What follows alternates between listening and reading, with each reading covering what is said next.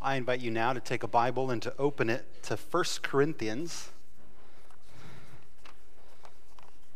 Again, if you're just visiting us this Sunday, welcome. As a church family, for this year, we have been going through each letter of the New Testament, looking at how it begins and how it ends. And so we are in 1 Corinthians now, and we looked at the first chapter last week. And rather than only reading chapter 16, partly with the celebration of a baptism this Sunday, we're going to read a little bit of 15 and then all of 16. And so if you're using one of the Bibles that was provided for you there in the pew, this is pages, we'll start on 903 and then get to 905, which is where the majority of what we read will be. But these are letters that have been written. And it's helpful, just like if you were to get anything in the mail or if you were to get an email or a text, you'd want to read it all the way through. So even though we're only looking at how it starts and how it ends, we hope it's an encouragement, if you've never read through the New Testament, to be reading through it and read all the parts that we skip on a Sunday morning to familiarize yourself with it. But in 1 Corinthians chapter 15, Paul has been dealing with a congregation that they have a lot of challenges. I mentioned last week there was one book that I'd remember reading about 1 Corinthians that was titled 20 Controversies That Almost Killed a Church, because there were so many things going on that Paul had to address that they just couldn't seem to get along. And so last week we saw the foundation that he laid for them in spite of all that conflict to remind them that they were the church of God, that they were saints and sanctified because of God, and that they should therefore enter into every conflict they might have with the foundation of God's love over them and love for them and love through them to be the foundation. Now we're skipping over most of those 20 different controversies that came up in the letter, and you'll see that Paul brings us again right back to the foundations, the basics. He says, "Now I would remind you, brothers and sisters, of the gospel I preached to you, which you have received, in which you stand, and by which you are being saved, if you hold fast to the word I preached to you, unless you believed in vain. For I delivered to you as of first importance what I also received, that Christ died for our sins in accordance with the Scriptures, that he was buried, that he was raised on the third day in accordance with the Scriptures, and that he appeared to Cephas and then to the 12. Then he appeared to more than 500 brothers at one time, most of whom are still alive, though some have fallen asleep. Then he appeared to James, then to all the apostles, and last of all, as to one untimely born, he appeared also to me. For I am the least of the apostles, unworthy to be called an apostle, because I persecuted the church of God. But by the grace of God I am what I am, and his grace toward me was not in vain. On the contrary, I worked harder than any of them, though it was not I, but the grace of God that is with me. Whether then it was I or they, so we preached, and so you believed." And we'll pause there before we jump to the end of this chapter. But there Paul is coming back to say that this is of what is of first importance, the gospel that I preached, which baptism just visualized for us, that Christ died and was buried, and that he rose again for all of us. Now, we'll pick it up in verse 54. He goes on to talk about how the resurrection gives all of us hope, not only in this life, but ultimately in an eternity with God. In verse 54, he says, "When the perishable puts on the imperishable, and the mortal puts on immortality, then shall come to pass the saying that is written, death is swallowed up in victory. O death, where is your victory? O death, where is your sting? The sting of death is sin, and the power of sin is the law, but thanks be to God who gives us the victory through Jesus Christ our Lord. Therefore, my beloved brothers and sisters, be steadfast, immovable, always abounding in the work of the Lord, knowing that in the Lord your labor is not in vain. Now concerning the collection for the saints, as I directed the churches of Galatia, so you also are to do. On the first day of every week, each of you is to put something aside and store it up, as he may prosper, so that there will be no collecting when I come. And when I arrive, I will send those whom you accredit by letter to carry your gift to Jerusalem. If it seems advisable that I should go also, they will accompany me. I will visit you after passing through Macedonia, for I intend to pass through Macedonia, and perhaps I will stay with you or even spend the winter, so that you may help me on my journey wherever I go. For I do not want to see you now just in passing. I hope to spend some time with you, if the Lord permits. But I will stay in Ephesus until Pentecost. For a wide door for effective work has been opened to me, and there are many adversaries. When Timothy comes, see that you put him at ease among you, for he is doing the work of the Lord as I am. And so let no one despise him. Help him on his way in peace, that he may return to me, for I am expecting him with the brothers. Now concerning our brother Apollos, I strongly urged him to visit you with other brothers, but it was not at all his will to come now. He will come when he has opportunity. Be watchful, stand firm in the faith, act like men, be strong. Let all that you do be done in love. Now I urge you, brothers and sisters, you know that the household of Stephanas were the first converts in Achaia, and that they were devoted themselves to the service of the saints. Be subject to such as these and to every fellow worker and laborer. I rejoice at the coming of Stephanas and Fortunatus and Achaicus, because they have made up for your absence. For they refreshed my spirit as well as yours. Give recognition to such people. The churches of Asia send you greetings. Aquila and Prisca, together with the church in their house, send you hearty greetings in the Lord. All the brothers send you greetings. Greet one another with a holy kiss. I, Paul, write this greeting with my own hand. If anyone has no love for the Lord, let him be accursed. Our Lord, come. The grace of the Lord Jesus be with you. My love be with you all in Christ Jesus. Amen. Even if you're unfamiliar with the Bible, hopefully that was enough to help you see just how personal much of Scripture is.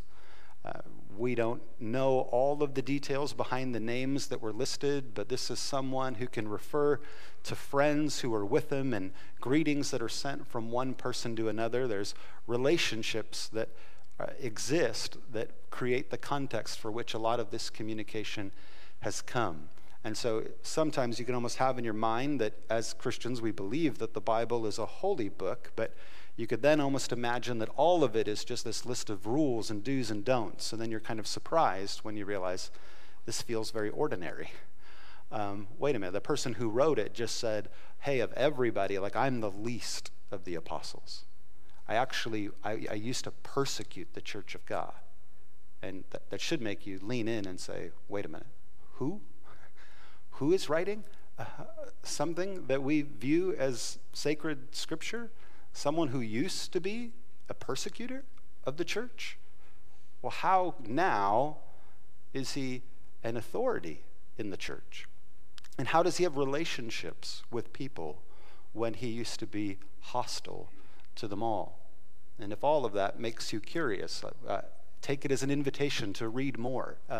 It is an amazingly fascinating book, and Paul's own story in particular is a profound testimony of somebody who did not believe and did not want others to believe until he couldn't help but believe. And when his life turned around, then he committed his life to help other people believe. And so now Paul is many, many years removed from the story of his testimony, but he wants to remind the church in Corinth the basics of the gospel.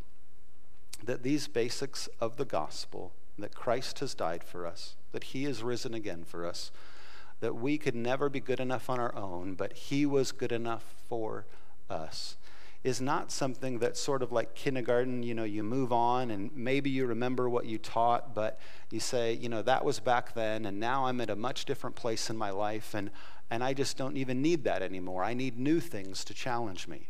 That's not how the gospel is. For Paul, the gospel is something that we never outgrow.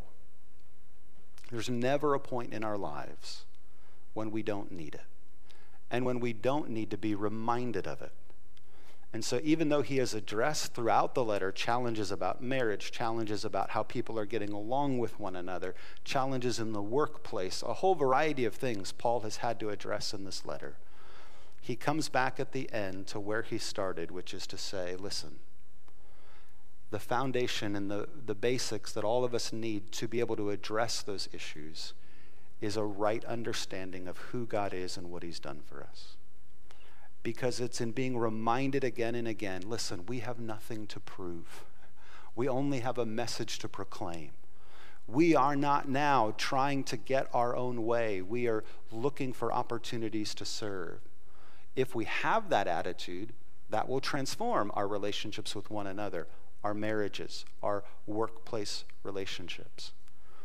When instead of doing all of those things to try to earn favor with God or earn a sense of notoriety or respectability, we say, no, listen. God had to send his son to die for me just like you. And so who am I or who are you to think that we are better than anybody else? We're not. We're called to love them. We're called to serve them. But nothing we do is supposed to be done out of a desire to be seen as better or to give the impression as being superior or better than anybody else. And do you know how much time we would save if we all stopped trying to do that? You know how much time we would all save if we stopped trying to make ourselves look or appear better than we are. There was a former president of our nation, I can't remember exactly which one, who said, so much more would get done in our world if nobody cared who got the credit. That oftentimes people can actually come together and come up with good ideas and good solutions for things, and it ends up falling apart because personalities get involved, where now what is not being dealt with is the problem and the solution, but everybody's fighting for a sense of notoriety or accomplishment or recognition. And so how much time in our adult lives, many years removed from our maybe initial testimony, could we all save if we stopped trying to make ourselves look better than we are? And if we were all just glad to love and serve and care and didn't really care who got the recognition or the credit? See, the gospel is something we never outgrow. And as Paul wanted to remind the Corinthians of these things, not only for their sake, he's reminding himself of his story. Hey, I'm the least of the apostles. I'm right there with you. I need to remember that the only hope I have in life and death is that Christ died and was buried and rose again for me. We all need that.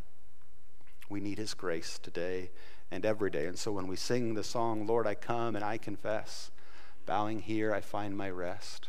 Without you, I fall apart. You're the one who guides my heart.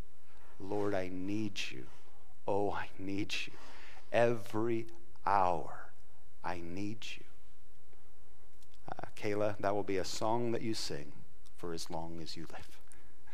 It's a song that I need to sing for as long as I live. There is not an hour that I do not need him. And I submit that you're maybe a little bit more like me in that regard than you might be comfortable admitting at this moment. We need him every hour. And so we need to remember the basics and not feel like we've graduated from them and we can move on. But then as it switches from the 15th chapter where he reminds them of that and reminds them of the hope of heaven that gives us, that because of the gospel, death has lost its sting. We have a future inheritance that is better than anything that can come our way. He switches from the basics of the gospel to then starting to describe habits of grace that we can form in our lives. And so we need this message. We need to be reminded of it. But then all of us also need to develop habits in our lives to help us remember, to commit to doing things in a regular way, that they just become characteristic for us. They become natural for us. And maybe when people even think about us, these are some of the things that come along with it. And so he intentionally uses the word here about grace when he talks about, in verse 16, now concerning the collection for the saints, I directed the churches in Galatia on the first day of every week that each one of you put aside something and store it up and be prepared to give. And what is he talking about? Well, Paul is somebody who, as he had shared, had persecuted the church before, most of that persecution took place in and around Jerusalem. Now he's traveling all around the Mediterranean, planting new churches. But part of what he is doing is telling all of those new churches, you have brothers and sisters you've never met who are going through a really hard time. Part of the hard time they're going through is partially my fault. Like I used to be one of the leaders of this. But they are suffering. And because of the suffering that they've gone through, many of them have had to flee and go to different places. I was actually chasing them when I encountered Jesus. And so the people who are still there are often some of those people who just couldn't get out. They didn't have a place to go. And so I'm asking you, for brothers and sisters you've never met, would you be willing to share some of what you have so that from each of the churches that are now being started, there would be a generous expression of grace in the form of financial offerings that then can be taken back to Jerusalem and say, I know you're going through something hard. You don't even know who these people are, but they heard about what you're going through and they want to support you. They want to bless you. And here, Paul says, I'm telling you in Corinth what I told them in Galatia, which is what? On the first day of every week, each of you is to put something aside and store it up as he may prosper, so that there will be no collecting when I come. When I arrive, I will send those whom you accredit by letter to carry your gift to Jerusalem. And if it seems advisable that I should go, they'll accompany me. So there's two habits already being described. Getting together the first day of the week as a community of faith. Get together weekly. Let that become a habit of yours as a follower of Jesus to spend time with other followers of Jesus. Also make it a habit as you get together weekly to weekly set aside something that you can over time. So in your mind, don't say, oh, I really do intend to give, and I know what it will be, and in 6 months I'll do it. What he's encouraging them is what's actually better for your life and for mine is to develop a habit that becomes a rhythm, that becomes automatic. Now, again, this isn't a law. You continue into 2 Corinthians and you'll see Paul sort of clarify, listen, I'm not trying to guilt anybody into this. God is looking at your heart like he's looking at my heart, and it's our heart that matters most. But what he is encouraging is basic wisdom for all of us to receive. Don't tell yourself you'll do a good thing one day. Do the good that you can today. And then tomorrow, do the good that you can tomorrow. And then the next day, do the good. Do you know how often you can let yourself get away with things by telling yourself, I'm going to start something good, like in a week? Like for me, that was almost always related to eating. You know, I'd say, oh, okay, listen, after like Christmas, I promise I'll stop eating cookies. And do you know how often then that would just give me this open invitation to eat as many cookies as I wanted? Because I knew in my mind that in a week I'd stop eating them. Instead of saying, maybe I should just have a few less cookies today.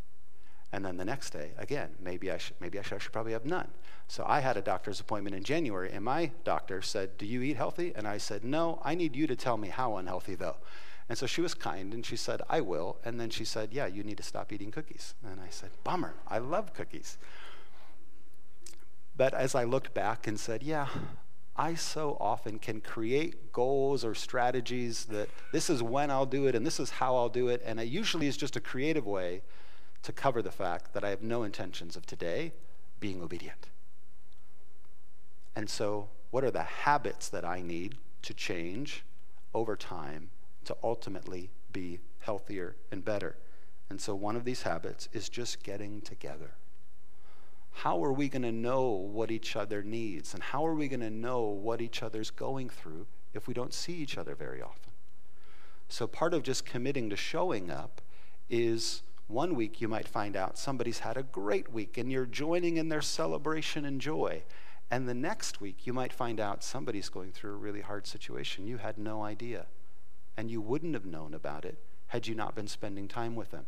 And then the next week you get together and it's It's a habit that is formed that allows for people to share life with you, to hold each other accountable. When you're discouraged, to pick people up.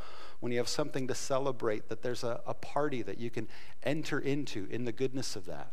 We need habits formed over time that encourage this grace in our lives. When it comes to generosity, it's the same thing. Don't tell yourself one day you'll give a lot. Be totally comfortable giving a little, but give a little bit over time. We talked about this even as a staff, and every one of us said, I remember as a kid going to church growing up that there used to be a can that was passed around, and I remember as a kid being excited to have a quarter in my pocket to go to Sunday school and to put it in that can. And so all of us were like, yeah, I remember doing that. And we're like, do we do that? Wait, no, we don't do that. Why don't we do that? If all of us remember the joy that was and the habit that created, why don't we start passing a can? We don't want to make anybody feel guilty if they can't. Last week, we totally forgot to give our kids any money to put into Sunday school because it's not a habit we have yet, so they were mad at us. So we put a Post-it note in the kitchen this morning to bring it, and we forgot it again. And we're like, oh. And so they're mad at us for not having something to give them to put into the offering box. And so we're like, okay, yes, we're out of habit, and we will get back into habit. And it might be a dime one week, and it might be $5 another week. But we just want to create a habit in them of the goodness of giving. And then at different points in time, when something comes up that they really need to give to something, it's a habit, it's a muscle they've already been working out. And so instead of doing something they've never done before, that they'd be doing something that they've done so consistently, so naturally, they don't even quite think about it in any unique way, any different than like we pray before we eat. That's a habit. Is it a rule? No. But if you combine habits with food, you'll find out you do them very often. And it's a good way to do things time and again. There was a blessing in my life yesterday. We went for a walk. Tonight we will go and celebrate Mother's Day with Amy's mom. And so I said, Amy, tonight let us get something that's a treat for you and pick something that you want. And so she picked something that she wanted. And then from a restaurant where I knew that she also likes the cake from. And so I was like, oh, let's also get you the chocolate cake that you like from there. And the kids, believe me, they will love to share cake with you for Mother's Day. So nobody will complain if you do that. And if you're wondering how this goes with what I said earlier, I had no cake. So I didn't have any of it. But we got it. We ate dinner, and then we went for a walk, which as we were walking then, one of my sons just kept testing the limits of listening. And so I said, hey, cake is in play if you don't start listening. It's there, and we want to enjoy it. And we did probably a mile-and-a-half walk or so. And so with multiple attempts to please listen, I don't want to take this away. Please listen, I don't want to take this away. The last thing that happened sort of pushed it over the edge. And I didn't want to. But I just felt the responsibility of a parent to say, hey, I'm sorry, but I gave you 5 chances. You get no cake. Your mom gets it. Your brothers get it. You don't get it. And so then while they're all eating cake, I'm sitting down with him and we're talking. And I said, I really want you to understand what the final straw was. In every instance, when there was an opportunity and I was telling you you did something wrong, do you know what I never heard you say? Once. And he knew. He said, I'm sorry. Yeah. I never heard you say, I'm sorry. Whenever you know you did something that you should say sorry for, you're tempted to get angry or to come up with an excuse. And you're tempted to do that because you think it's going to be easier, it's going to be quicker, but actually the best thing always is to say, I'm sorry. And it's my job to help you learn how to regularly say, I'm sorry. Got it? Not mad at me. Sad, not mad. Then his brothers come over. And one of them says, hey, Dad, I left part of my cake that I would like to give to my brother if I'm allowed to give it to him. And I just wanted to cry. Yeah. I instilled what I believed was an appropriate discipline that I did not want to. And when somebody came in and said, I want to share with something that you've given to me, who am I to say he can't share it? And that made his then younger brother say, I've left some too. And it was amazing to witness. It's a grace that was extended. Shouldn't we all encourage one another to form whatever habits we can to become more gracious over time? To come alongside people in their needs, in their discouragement. Paul is finishing this letter and he's reminding them of habits. And then he also gives them some closing characteristics of faith. And I need to make this quick. So first he goes on to describe his travel plans from verses 5 to 11. The fascinating thing here, maybe Brad will cover this next week in 2 Corinthians chapter 1, almost everything Paul said about his travel plans never happened. He says, this is what I want to do, this is where I want to go, this is how long I want to stay, and we'll find out in 2 Corinthians, almost nothing happens the way Paul had described it here in chapter 15 and 16. Which is then a good reminder to say, oh, as a person of faith who understands the gospel, even as someone who has formed habits of faith, you will still make plans that do not go the way you were thinking. Because you or I never become God. We never know the future. And so Paul makes these plans. His intentions are sincere and good and right. He wants to do everything he said he was going to do.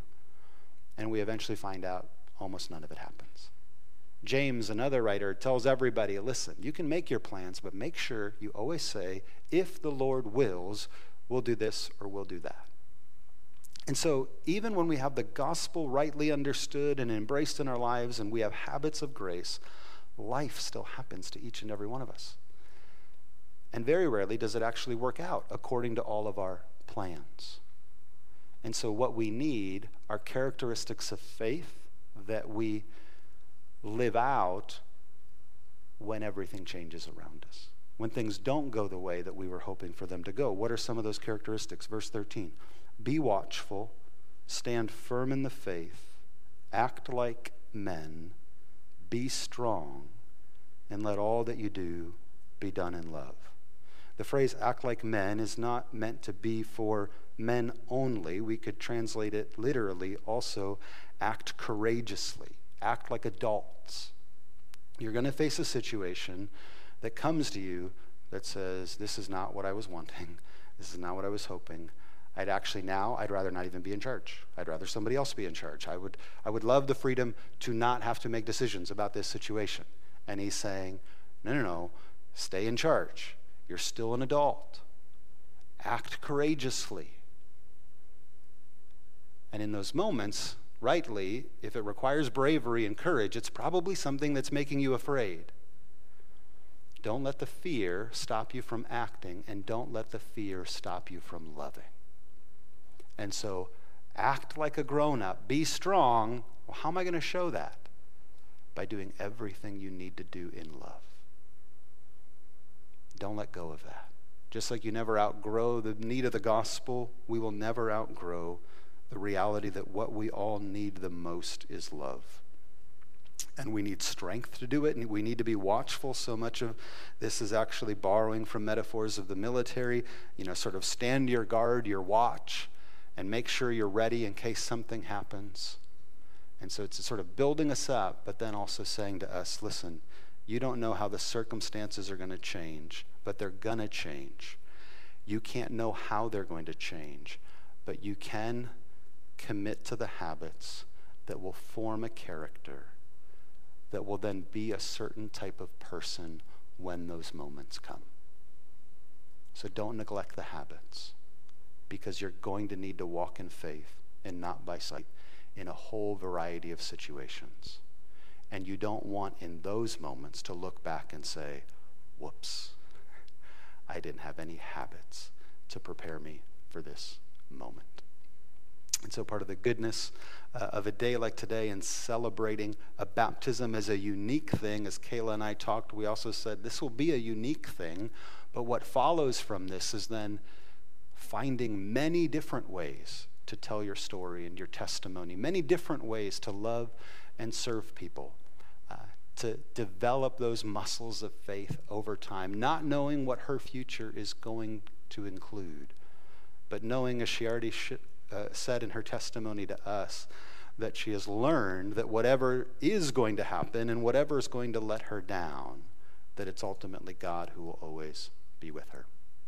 And I even think sort of back historically, so Kayla, I haven't shown you this, but as I was preparing for today and the goodness of it, I was thinking a bit about, because there's a connection between our families, of the habits of grace of people before us.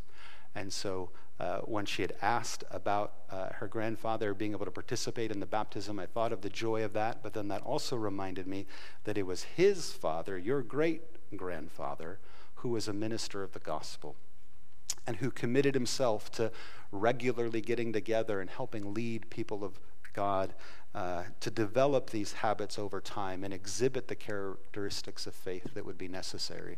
And so I found, after my grandfather had passed, who had baptized me, his name was Stevan, or Steve, after he passed away, I got this card that was when he came from Zemun, Yugoslavia, to the United States, and he needed somebody to vouch for him, somebody to speak of his character and to allow him to continue on doing the things that he had been called by God to do. This card is signed by your great-grandfather. And so it says, this is to certify that Stevan Nenadov is a duly ordained minister and elder from Yugoslavia. He's authorized to serve the spiritual needs of all recognized apostolic Christian churches of the United States and Canada, to preach the gospel, to conduct funeral services, to perform marriage ceremonies, to visit the sick and distressed. All courtesies extended will be appreciated. Signed March 7th, 1971, Fred J. Tiffin. That was one person signing their name to another, much like Paul was saying to the church about Timothy and other people. If you commit to getting together regularly, if you're open to sharing life with one another, encouraging each other in your habits, God willing, the characteristics of faith form that pass on from generation to generation. Let's pray. Heavenly Father, we thank you for your grace that we always need, that we never outgrow, and that you are always so abundantly willing to share with us. We thank you for the hope that it gives us, that we can even today look at the future of when all of us will stand before you in judgment. And by faith, we can say that death has lost its sting, that the grave has lost its victory, that we don't have to fear standing before you. And so we can stand strong now and firm and act with the courage and the bravery that is needed for the challenges of our day. Lord, we pray that you would help make us immovable and always abounding in love. In Jesus' name we pray. Amen.